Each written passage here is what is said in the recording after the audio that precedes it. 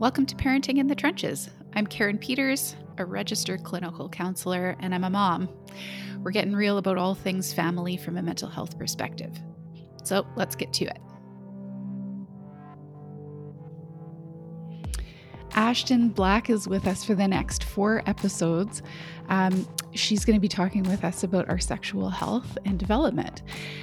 She's a sexual health educator who's dedicated to helping people of all ages learn about their reproductive health, really the importance of consent and all the nuances that come with that, and the many facets of relationships.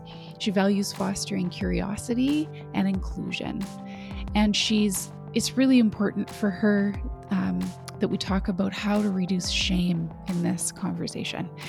Ashton has a particular interest in teaching to and learning with parents and families, especially those with diverse cultural backgrounds and abilities. So Ashton and I get along really well because of all of this. And so I have asked if she would pour out her wisdom on this hot topic in the next 4 episodes to help us better understand how to have these conversations with our kids. So welcome, Ashton. Hi. How are you doing today? I'm good. I'm good today. I don't know. Don't ask me that question. I'm not ready. Are you ready? No. Are you ready to talk about sex? I am not. No one ever is. Which is exactly why we're doing this, because parents don't ever feel really ready to talk about it. Because it's ongoing and it pops up and it feels very unpredictable sometimes. And each of our kids are different. And what we were raised with was different. So I just feel like there's no one template for everybody, but I feel like that is why it feels so scary. And that is also why we need to just keep talking about it. Yeah. Right? Yeah. All of our experiences are so unique, and it's undoubtedly at some point our children will come to us, usually at the most, awkward moment or the most impromptu time to have this conversation. You're caught so off guard and just like, what do we do? What do we do? And how do we say it? Yeah. Is often what I hear from families. Yeah. How do I have this conversation? How do I do it? Yeah. Okay. Yeah. So this is episode 1 of the how. We're going to cover the how today, or try to, and see where that goes. And when we were planning for this and you were talking through, I was like, oh, like a sponge soaking in, like, ooh, these are all the hows that everybody's so hungry for. So I want to put it in all caps. Like, how is the HOW big letters? Because it's so layered. Oh, yeah. It's layered. So take us through, just when I ask you that question, how do you talk to your kids about sex? What's where do you go in your head as a sexual health educator? Goodness. Where do you even begin? Yeah, it makes me think of the joke of, I hear this from parents all the time where they're like, do I talk about it in the car? Do I talk about it in the car or in a place where we're both looking forward and straight ahead and the doors are locked and we'll just make it happen and then it's going to be okay? And there's some humor to it, of course, because sometimes that's a great place to have that conversation. But really, I think it's just speaking to the space. So the first thing I always want to remind families when they're having these kinds of conversations, and because they can feel tricky, making sure that the space is really safe will really set the tone. And like you said, it's ongoing. So just thinking about where we are having these conversations so that if they do need to go a little bit more into detail, you're going to be able to do that. So perhaps like a grocery store, when they ask you that impromptu question, is not going to be the time to try and tackle it. So the other thing I hear a lot is just what do I tell them? So there is the safe space, but there's the what. And I think why this becomes so tricky, Karen, is because all of our own experiences come back to us. And sometimes those were positive. Sometimes they may not have been. Perhaps we didn't have comprehensive sexual health education in school. Perhaps we lived in a household where these conversations weren't common and it just wasn't something that it was talked about. And so from our own experiences, I think we can reflect and say, what went well? what did I like? What made me feel good and safe? And what would I like for my child? What experiences, or how can I deliver this information in a way that will support our family values? So I never want families to get super hung up right away on what specifically it is. There are so many great resources out there. It's more about setting the stage for having those open-ended conversations, being able to be curious with your child, and yeah, like I said, making it a safe space so that they know that these conversations are ongoing and we can come back to them, and they do evolve, and our information and our understanding of this is going to grow just as they do. Yeah. Yeah. Something I also think about is the minimal education many of us in my generation at least received. It was like the bare minimum, the mechanics, the book slipped under the pillow, the side conversation that I'm sure you'll learn about it in grade 4 in school, so I don't have to talk about it at home. And I'll wait until you're really lost and confused and come to me out of desperation for asking questions. Then I'll kind of give you like the little bit I know. And if that's who we are as parents, in a world where I think just information is so much more readily available to kids, they access it, and not necessarily in the places we want them to access it, maybe not reliable information, but to them, if they're seeking, they have a different place to look for it than we did. And it's at their fingertips. So I think about that juxtaposition of us parents with very little knowledge, or feeling like we know very little, even if we've been in sexually active relationships for a long time. That is a very personal experience as compared to like, I can tell you the world of sexual health. I cannot, like, because it wasn't given to me and it felt unnecessary to really learn all of that. So now I see my kids as like, what do you already know? Where did you find that? Like, it's a platform that feels very different. This is not a blank slate they often come with. But what you did, Karen, there, that is exactly it. What do you already know? So sometimes these questions come, of course, we want to give kids developmentally appropriate information. Yeah. So it is going to vary depending on how old they are, for sure, and what we end up introducing them to. But the curiosity is important, because what do you already know, and where's this question coming from? There's always this lovely, it's so cute. It makes me laugh every time where, like little Avery comes to you and says like, where am I from?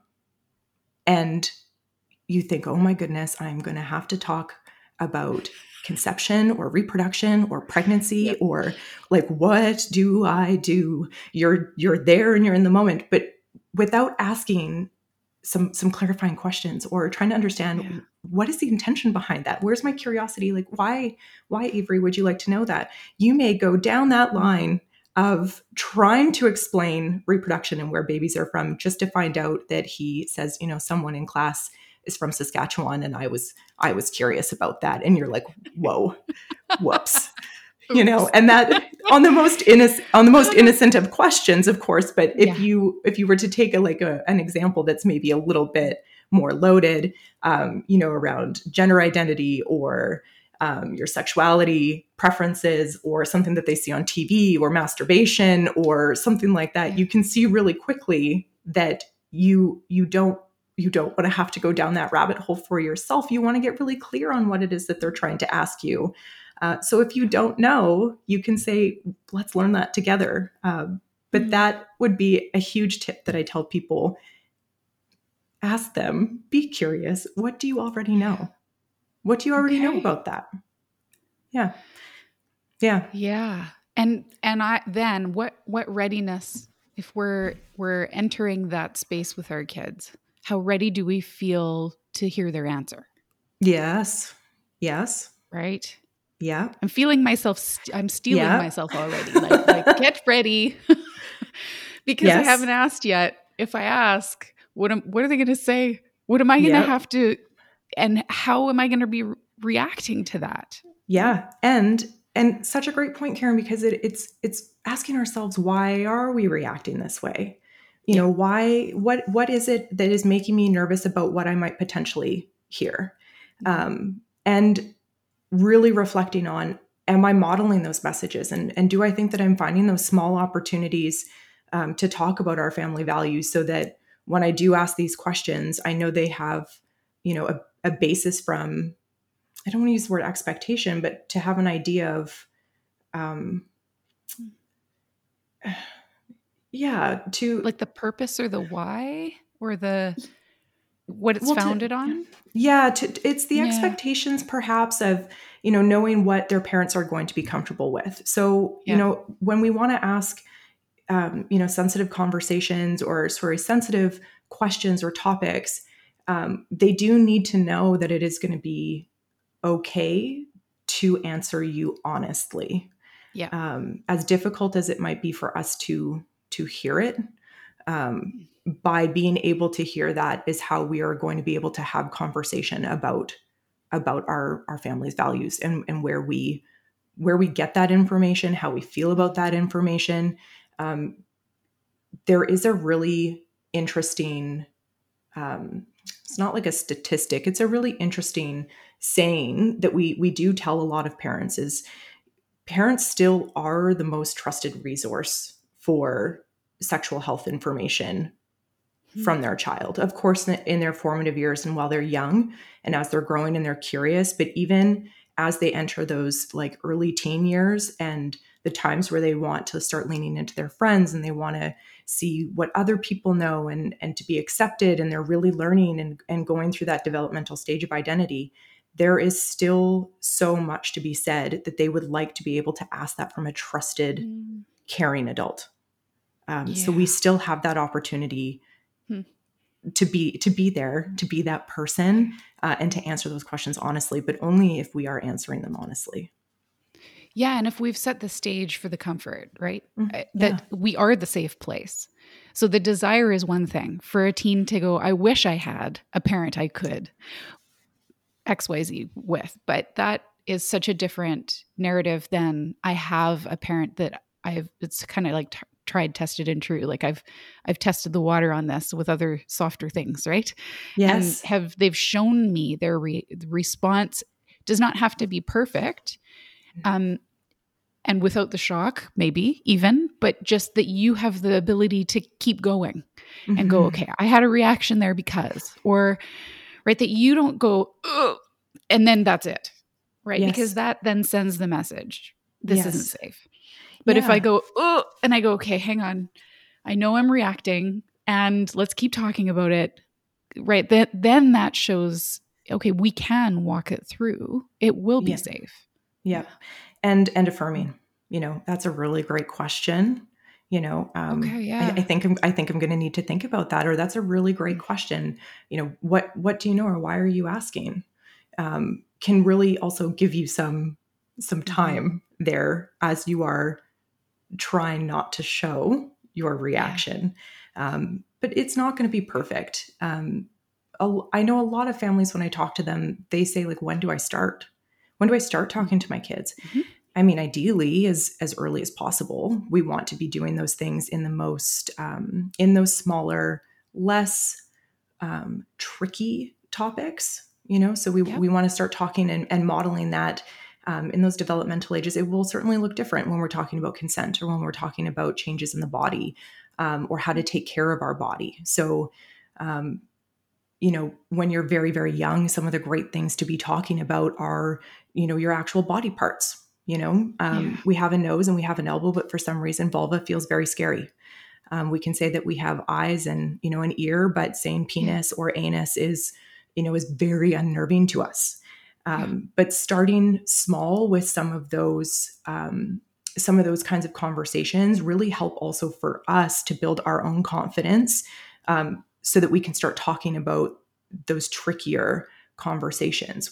I think as parents, feel pretty comfortable talking to our kids about friendship, or we talk about, appropriate touch. Mm-hmm. If you're not doing not friendly touching, like slapping, hitting, on the playground, we don't want to do that. We Yeah. have such confidence to be able to talk about that. And that's when we start modeling, consent, or it's when we start modeling boundaries. And it does look very different in some of the younger ages than it does when they're in puberty, for sure. For And sure. Yeah.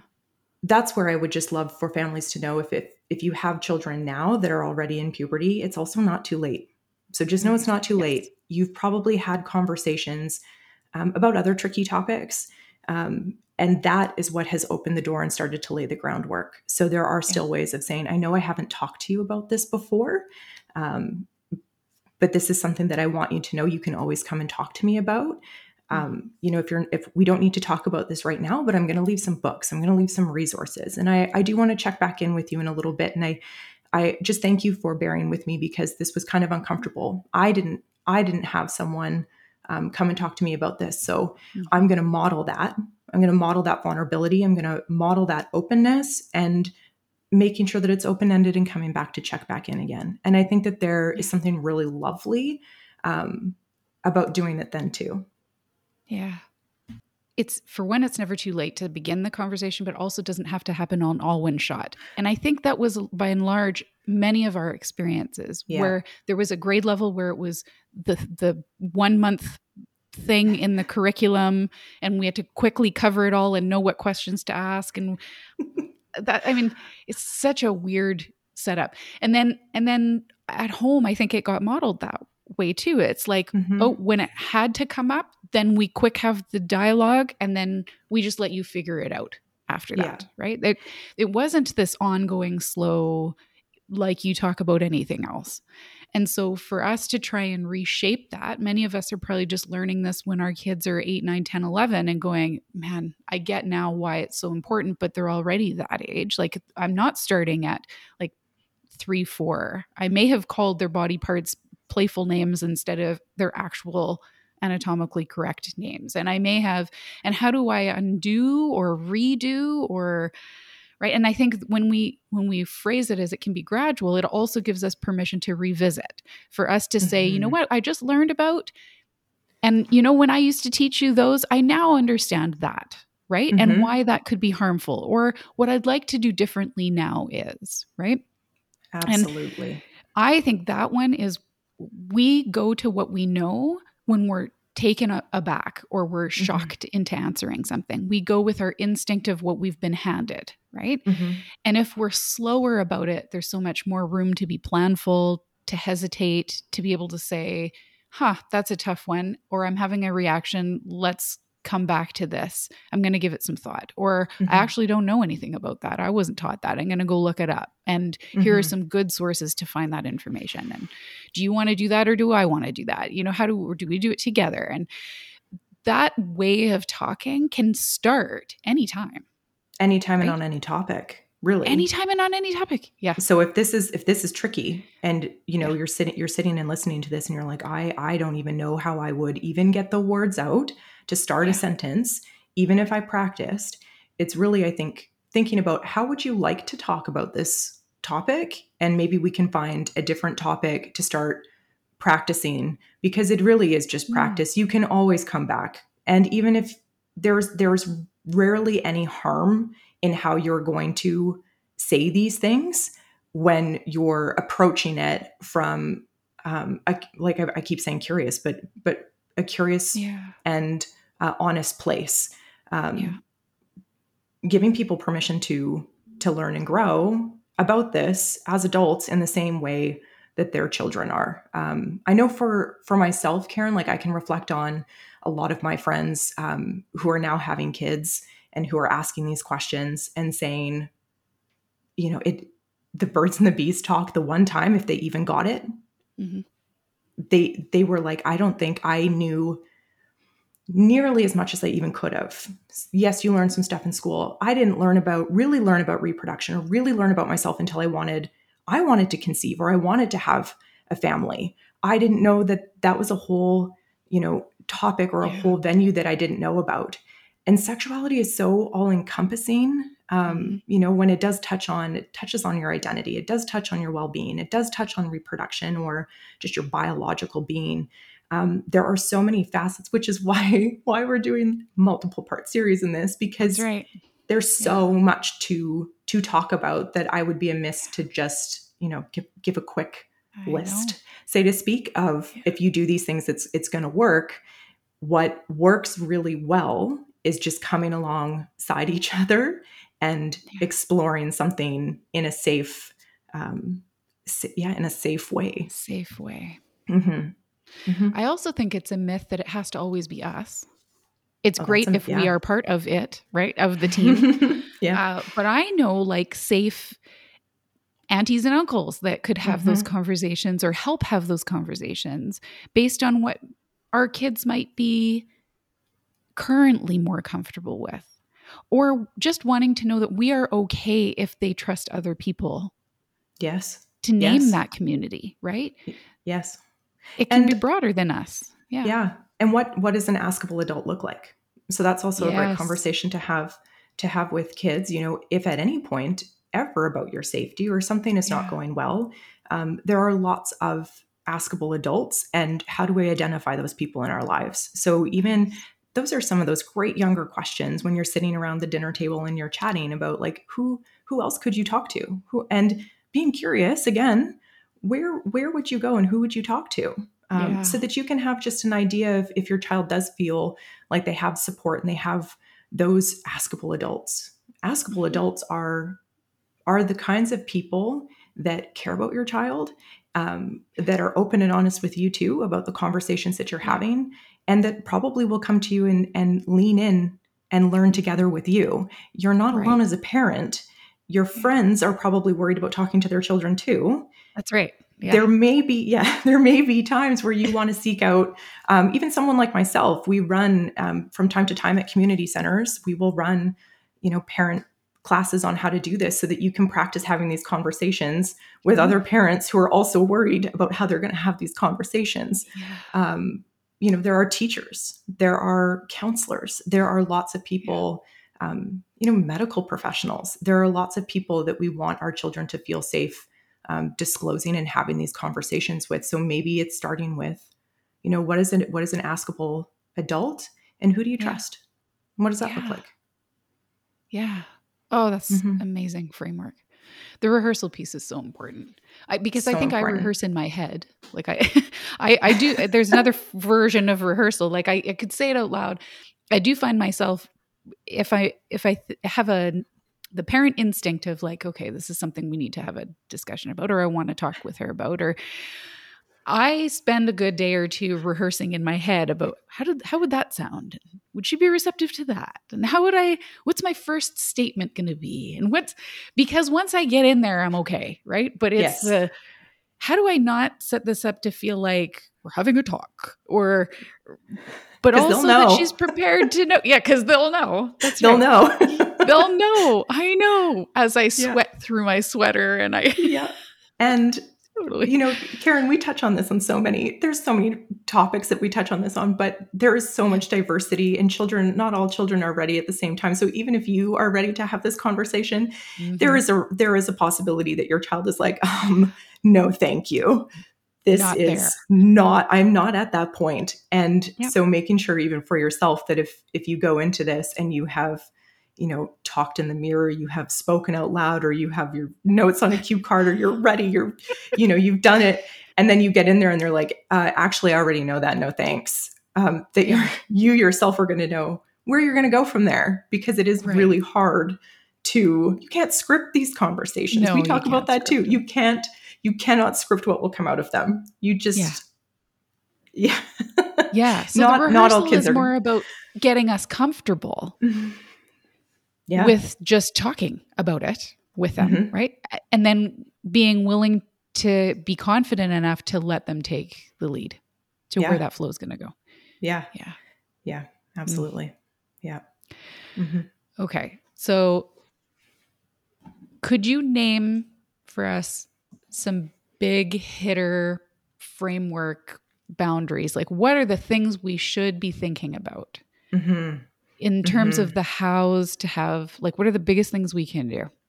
Yeah. The biggest things, I touched on this earlier, but is please teach correct names for body parts. Okay. Correct names for body parts. Okay. Yeah. Practice saying vulva, practice saying penis, practice saying anus, practice using those. When kids are young, it keeps them safe. And it provides them with the language so that if something is going on for them, they will be able to use the correct words so that you Yep. can determine what's happening. So at the very bare minimum, as cutesy as it is, it's really important to teach correct body parts. Yeah. Keeps them safe. I think it's also really important that we prepare kids for puberty and for physical changes. So it can be quite unnerving and scary if puberty is already happening. And so Yeah. I have heard this even through some of my own friends and through their experiences, because I'm blessed that they feel comfortable to talk to me about what that was like for them. And if you don't know what a wet dream is, if you don't know to expect menstruation, if you don't know that your body is going to, even if it's body odor or if it's body hair, those are some of the more benign kind of changes that happen that we think maybe are obvious, that still are of so much value to have those conversations with our kids. Yeah. If it's talking about a stick of deodorant, like your body's changing, you might have noticed that some of your friends are starting to wear deodorant, or things are happening at gym class, and I just wanted to see how you feel about it. Do you have any questions? Those kinds of conversations go a really long way in preparing children to know that change is coming, to get the information so they feel secure, and so that it is not a shameful experience, which it really can be at times. And so that would be a big takeaway. And then we've talked about this too, but if you are caught off guard in these conversations, is really staying calm. Don't freak out. Yeah. It feels like things are on fire and you want to run away. I know. I know. But even first responders don't run into a situation. So just take a deep breath and try to the best of your ability to stay calm and to model openness, so that they know that the question they're asking, it's okay to ask. Would be one of them. That really helps to limit. It really helps to limit shame. Other big takeaways, I think, when you don't know, you don't know. We touched on this. Just be honest. We don't know everything, and it is ever evolving. This is a very large topic. It has a lot of parts to it. As we learn and grow, as not just as a community, but as a society, and we learn new ways to talk about these things, we're going to have to find new ways to talk to our children and to help them to navigate that. So we can find resources together. It builds a lot of trust when you're able to come together and have a learning opportunity. So just know that it's really okay to not to know everything. And we even touched on this one too, Karen, just to talk to other caring adults that your child may ask questions to. You're not alone, but you also do want to know how to support one another, how to learn from one another, and to make sure that you're on the same page, because you know your family best, you know your family's values best, and you know how you would like to pass this information, how it would like to land. You know what kind of experiences you are hoping for your child to have. So if you have other caring adults, just not being shy or not being nervous to come alongside them, and to speak really clearly with them about what that's going to look like. As an extension to that last one, I also think about the traditional kind of expectation that if you have boys, dads having the conversation. If you have girls, mom's doing it. Or it all falls on mom. That's another classic of that's your job to teach the kids about this. So when you extend that of like, who are the askable adults, I also just think close to home. Yeah. Should we not involve both parents? 100%. Yeah. And I'll also I'll take a moment to acknowledge that all families look different. All families come in all shapes and sizes. So, you might have two parents. You might only have one parent. You might have a really loving grandparent. But I do think that there is something to be said about touching a little bit on the gender aspect, because we do need to teach our children about how sexual health impacts all bodies. We need to know about all bodies and what that's going to look like, because it also helps us to be more inclusive of one another and to understand the experiences that our peers may be going through as well. And that helps to reduce shame at a time where it's really, really tricky for kids navigating how they fit. So there is that portion. I often think about my own experience, and I had both parents very active in having these conversations with me. And I remember thinking, well, this is awkward. Like, this is kind of awkward. And I could tell that he was thinking that it was kind of awkward. He's got 3 daughters. He can't really skirt around this. He's going to have to do it at some point. But I do think back fondly of just, it was really helpful to know that I could go to both of my parents, and that both of them had different strengths as well.